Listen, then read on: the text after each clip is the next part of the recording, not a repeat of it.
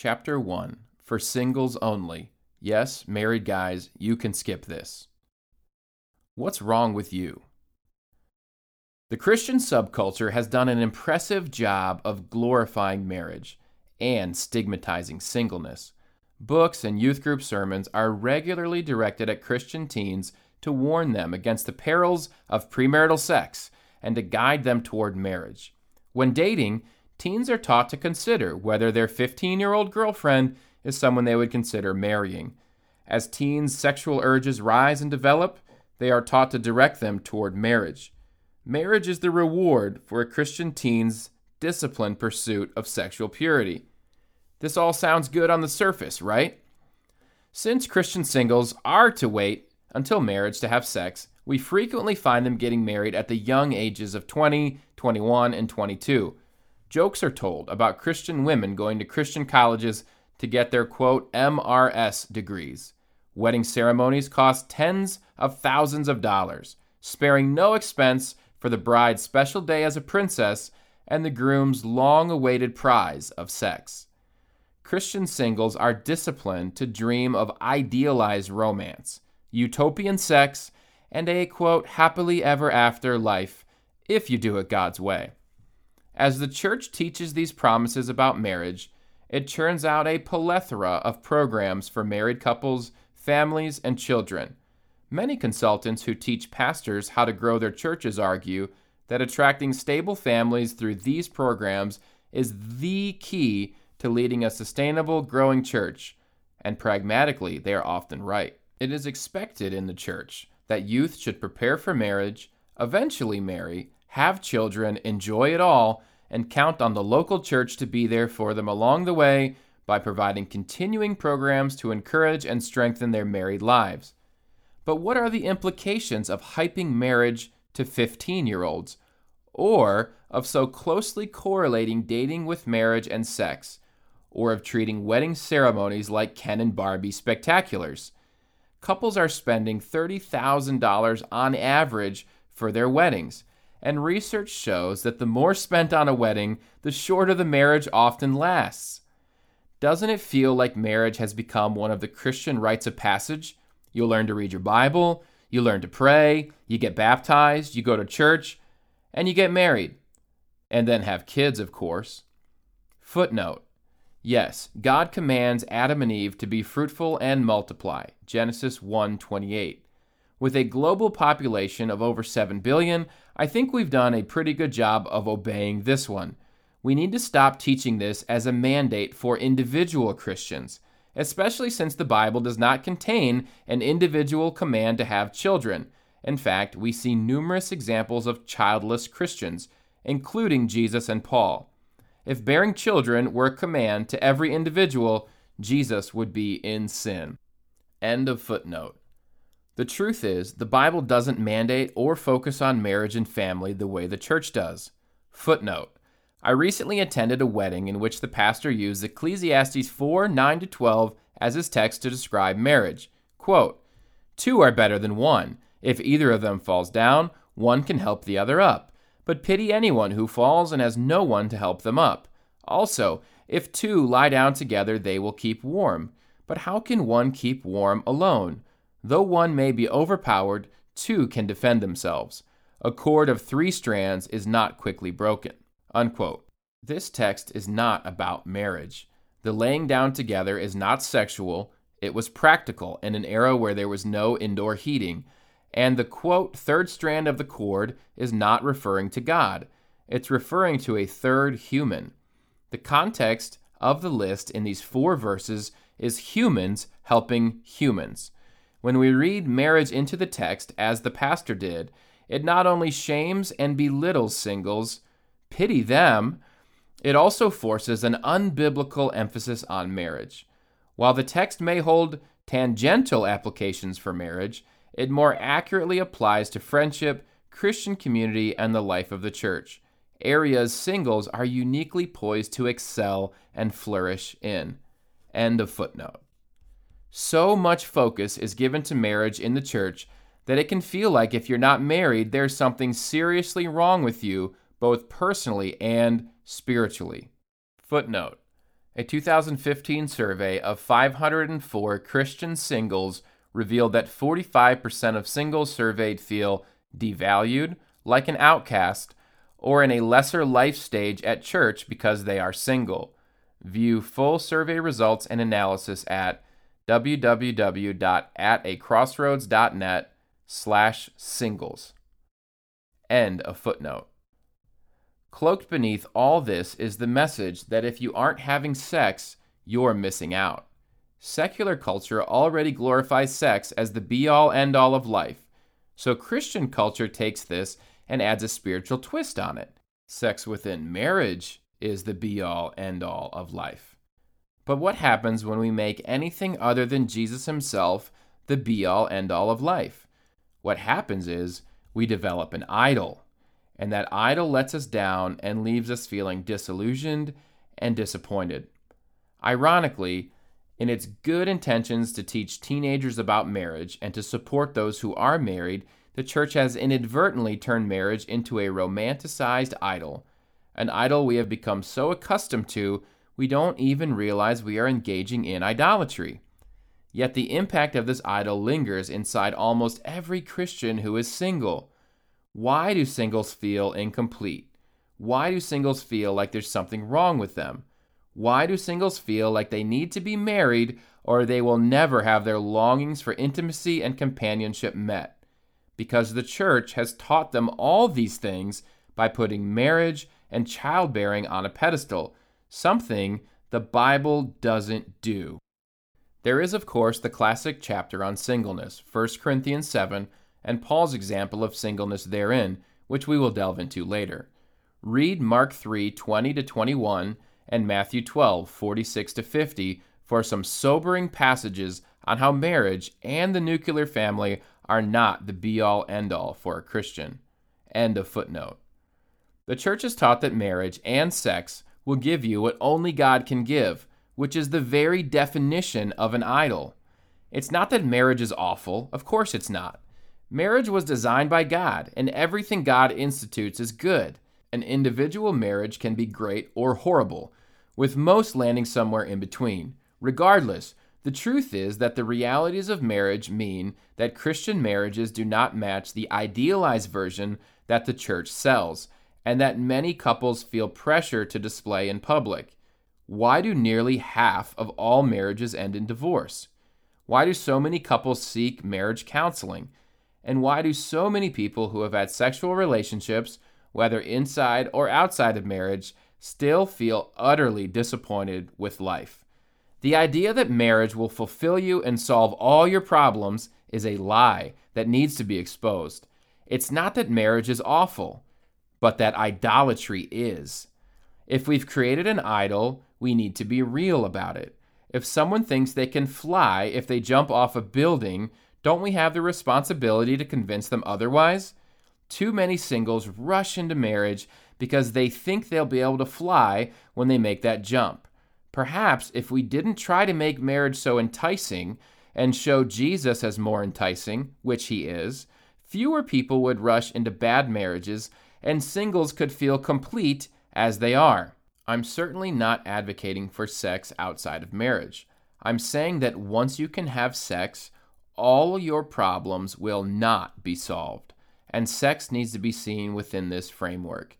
Sex should not be your main motivation for getting married.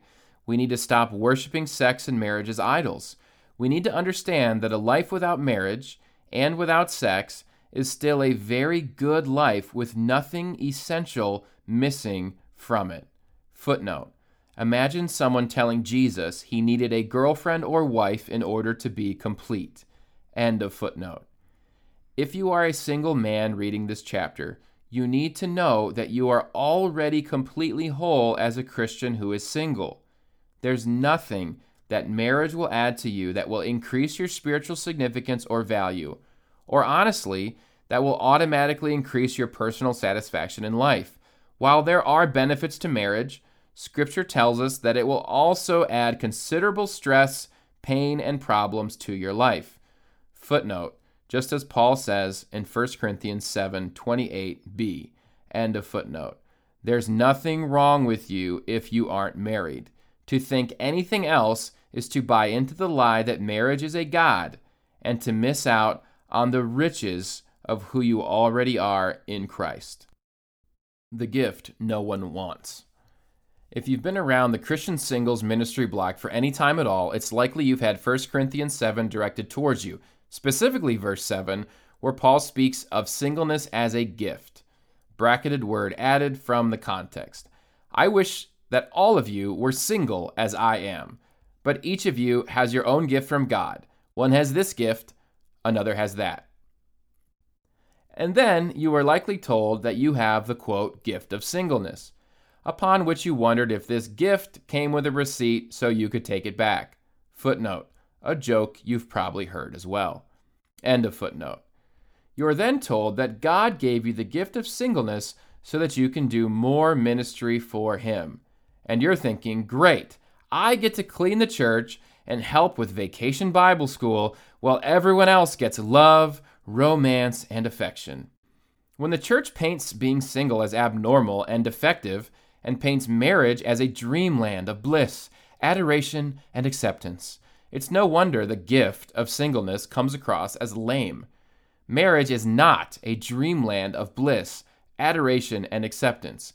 It is good, but it is also exceedingly difficult. For most men I know, marriage is the most difficult challenge they face in their lives. Marriage requires constant sacrifice.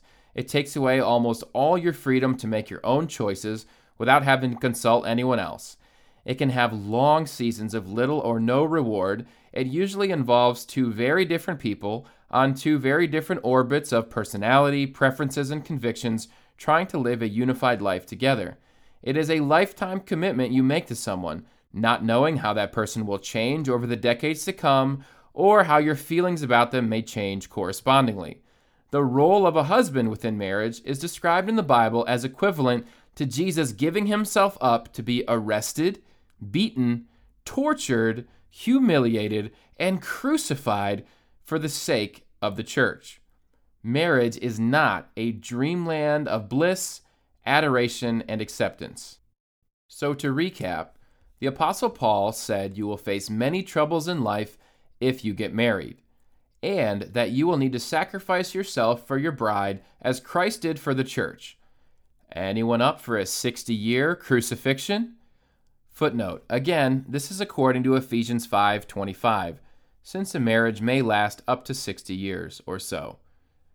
End of footnote. Once again, I'm really not trying to scare you away from marriage, or to say that marriage is bad. But the problem is, we've swung so far in the other direction that a sobering recalibration is desperately needed. The church feeds singles a utopian view of marriage to try to keep them on the straight and narrow.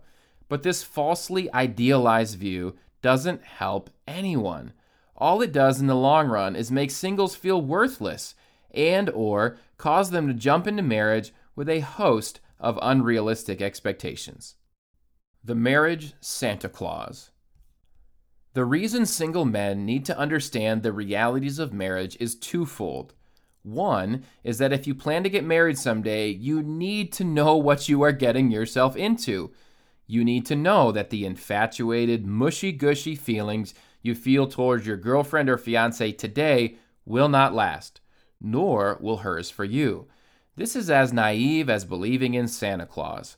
At the risk of being the Grinch of marriage here, I want to stop seeing grown men and women believing in Santa Claus. Your wish list to Santa Claus is all about who? You. You need to know that marriage is not about you and making yourself feel good.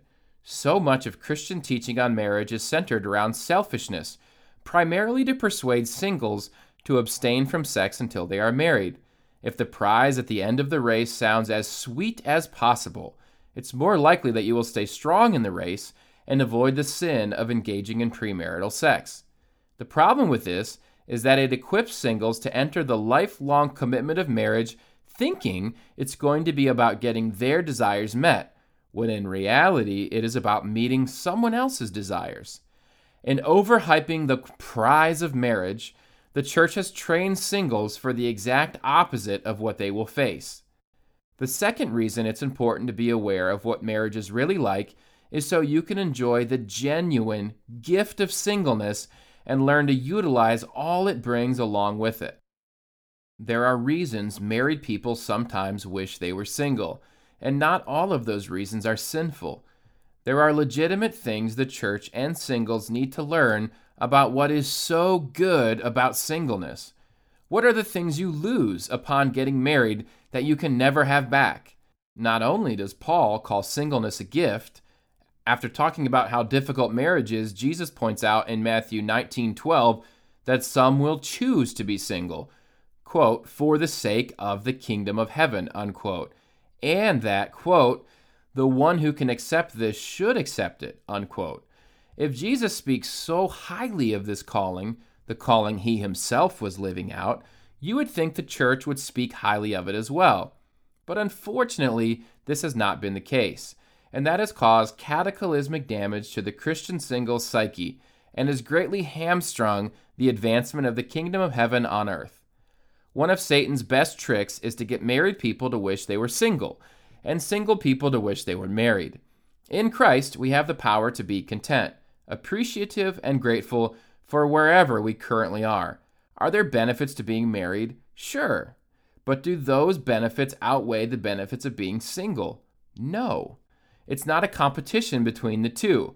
It's a matter of living in and maximizing the gifts God provides in the situation you are in, rather than completely missing them because you are longing for something else. Satan loves to steal life from us, and discontentment is one of the most effective ways he does it. Open the gift. As we've established, the local church doesn't generally do a good job of encouraging or supporting singleness.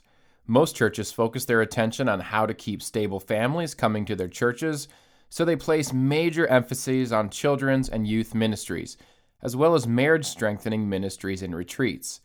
If a church has a singles ministry, it is often not a place where authentic community develops amongst singles. Singles ministries are many times not much more than pools of hopeful, sometimes desperate, people looking for a date, and of course, marriage, the opposite of what Christian singles actually need. The awkwardness, pressure, and fear of being hit on keeps many of the more spiritually mature singles away and perpetuates the isolation and rejection many singles face in the church. The lack of quality resources in the church for singles does not negate your individual responsibility to develop these resources on your own. What happens too often is that singles complain, rightfully so, about how their church doesn't provide anything helpful for them. But rather than find or develop good resources, they allow these complaints to serve as an excuse to wallow in self-pity and remain undeveloped as single Christians. Another way churches fail to support singles is by a lack of representation amongst pastors, elders, and other leaders. So ironic considering Paul and Jesus were both single. Single leaders can stand as models of the single lifestyle for the rest of the congregation. Again, rather than viewing this leadership vacuum as a chance to gripe or wallow in self-pity, see it as your opportunity to step up. Perhaps God has called you to fill this leadership void in your church. Be the single leader you're looking for and that your church needs. One of the greatest advantages of being single is flexibility in one's schedule and freedom from responsibility for and obligation to others. A man who is married understandably must focus considerable attention on his wife and children. This is exactly what Paul is talking about in 1 Corinthians 7:33-34. It's why, after your single friends get married, they can hardly hang out anymore. Marriage places restrictions on outside friendships. It's definitely possible to maintain those friendships, but it takes a lot of intentionality, and frankly, it's never as organic and free as it was when a person was single. Singleness allows you to engage more deeply in Christian community. So get heavily involved in Christian community, but don't do so as an attempt to quell your loneliness. Only Jesus can ultimately make you whole, not Christian community. If you get that backwards, you'll end up disillusioned and disappointed. Once you are made whole in Christ, you will no longer seek community as a way of running away from yourself or your loneliness, but instead as a way of experiencing Jesus in deeper and more tangible ways. If you're an introvert, getting heavily into biblical community may sound like a nightmare, but it doesn't mean you have to develop lots of friends or be a social butterfly. What it means is that having friends and being a friend is ministry. If you boil ministry down to its most basic components, it is to be a friend. Often, God will make you aware of a person desperately in need of a friend who has nowhere else to go for connection. Yes, we are to usher people into a friendship with Jesus, the ultimate healer of their wounds, but we are called as His followers to be His hands and feet, His ambassadors. We are to show people who Jesus is by the type of friend we are to them. Paul understood this concept very well when he penned 1 Corinthians 7. One has to wonder how many faithful friends in ministry Paul, quote, lost to marriage along the way. Enough that he could make the honest observation that marriage consumes a large portion of our time and energy that otherwise could be spent on ministering to others. So, if you are single, get out there and minister. Most of this means simply redefining what we consider to be ministry. It's certainly not something you need a seminary degree for. Go to the same local park regularly to play basketball and see what friendships develop there. Look up social events in your town, like board game nights or groups that meet around an interest or hobby you already enjoy. Footnote: check out www.meetup.org. End of footnote. Join a book club. Attend a variety of small groups and Bible studies your church offers, even if they're lame. Have people over to your house. Invite other singles to hang out together. Initiate this rather than waiting around to be invited. Live with Christian roommates. Volunteer. Be a mentor. If you're longing for a family, adopt or be a foster parent. Footnote: adoption does not have to be expensive, especially if you adopt children who are currently in the foster care system. Another option is to become a foster parent. In many states, you receive a small stipend to help take care of the child, including tuition and health insurance benefits in many cases. Adopting or fostering a child is a demonstration of the gospel and is a needed and wonderful calling. End of footnote. In the midst of all these things, simply and intentionally show people the love of Jesus. The beauty of this type of relational ministry is that you will be ministered to as well. As you intentionally become a friend, you will gain a friend. Loneliness can be a major struggle for singles. Their biggest fear is often that they will, quote, end up alone. But loneliness is not something only singles experience. Quite honestly, some married people long for the type of freedom single people have to develop deep friendships. There are married people who feel lonely and trapped in their marriages, bound to marital obligations to the point that they no longer have any meaningful friendships. Even those who count their spouses as great friends often long for the opportunity to develop deeper community outside of their family. As a single person, you have the freedom and flexibility to cultivate meaningful friendships in your life, not just for your sake, but for the sake of others and for the sake of the gospel. The worst thing you can do is know this and not do it. If you're going to be single, whether by choice or against your will, you might as well open the gift given to you and maximize it for all it's worth.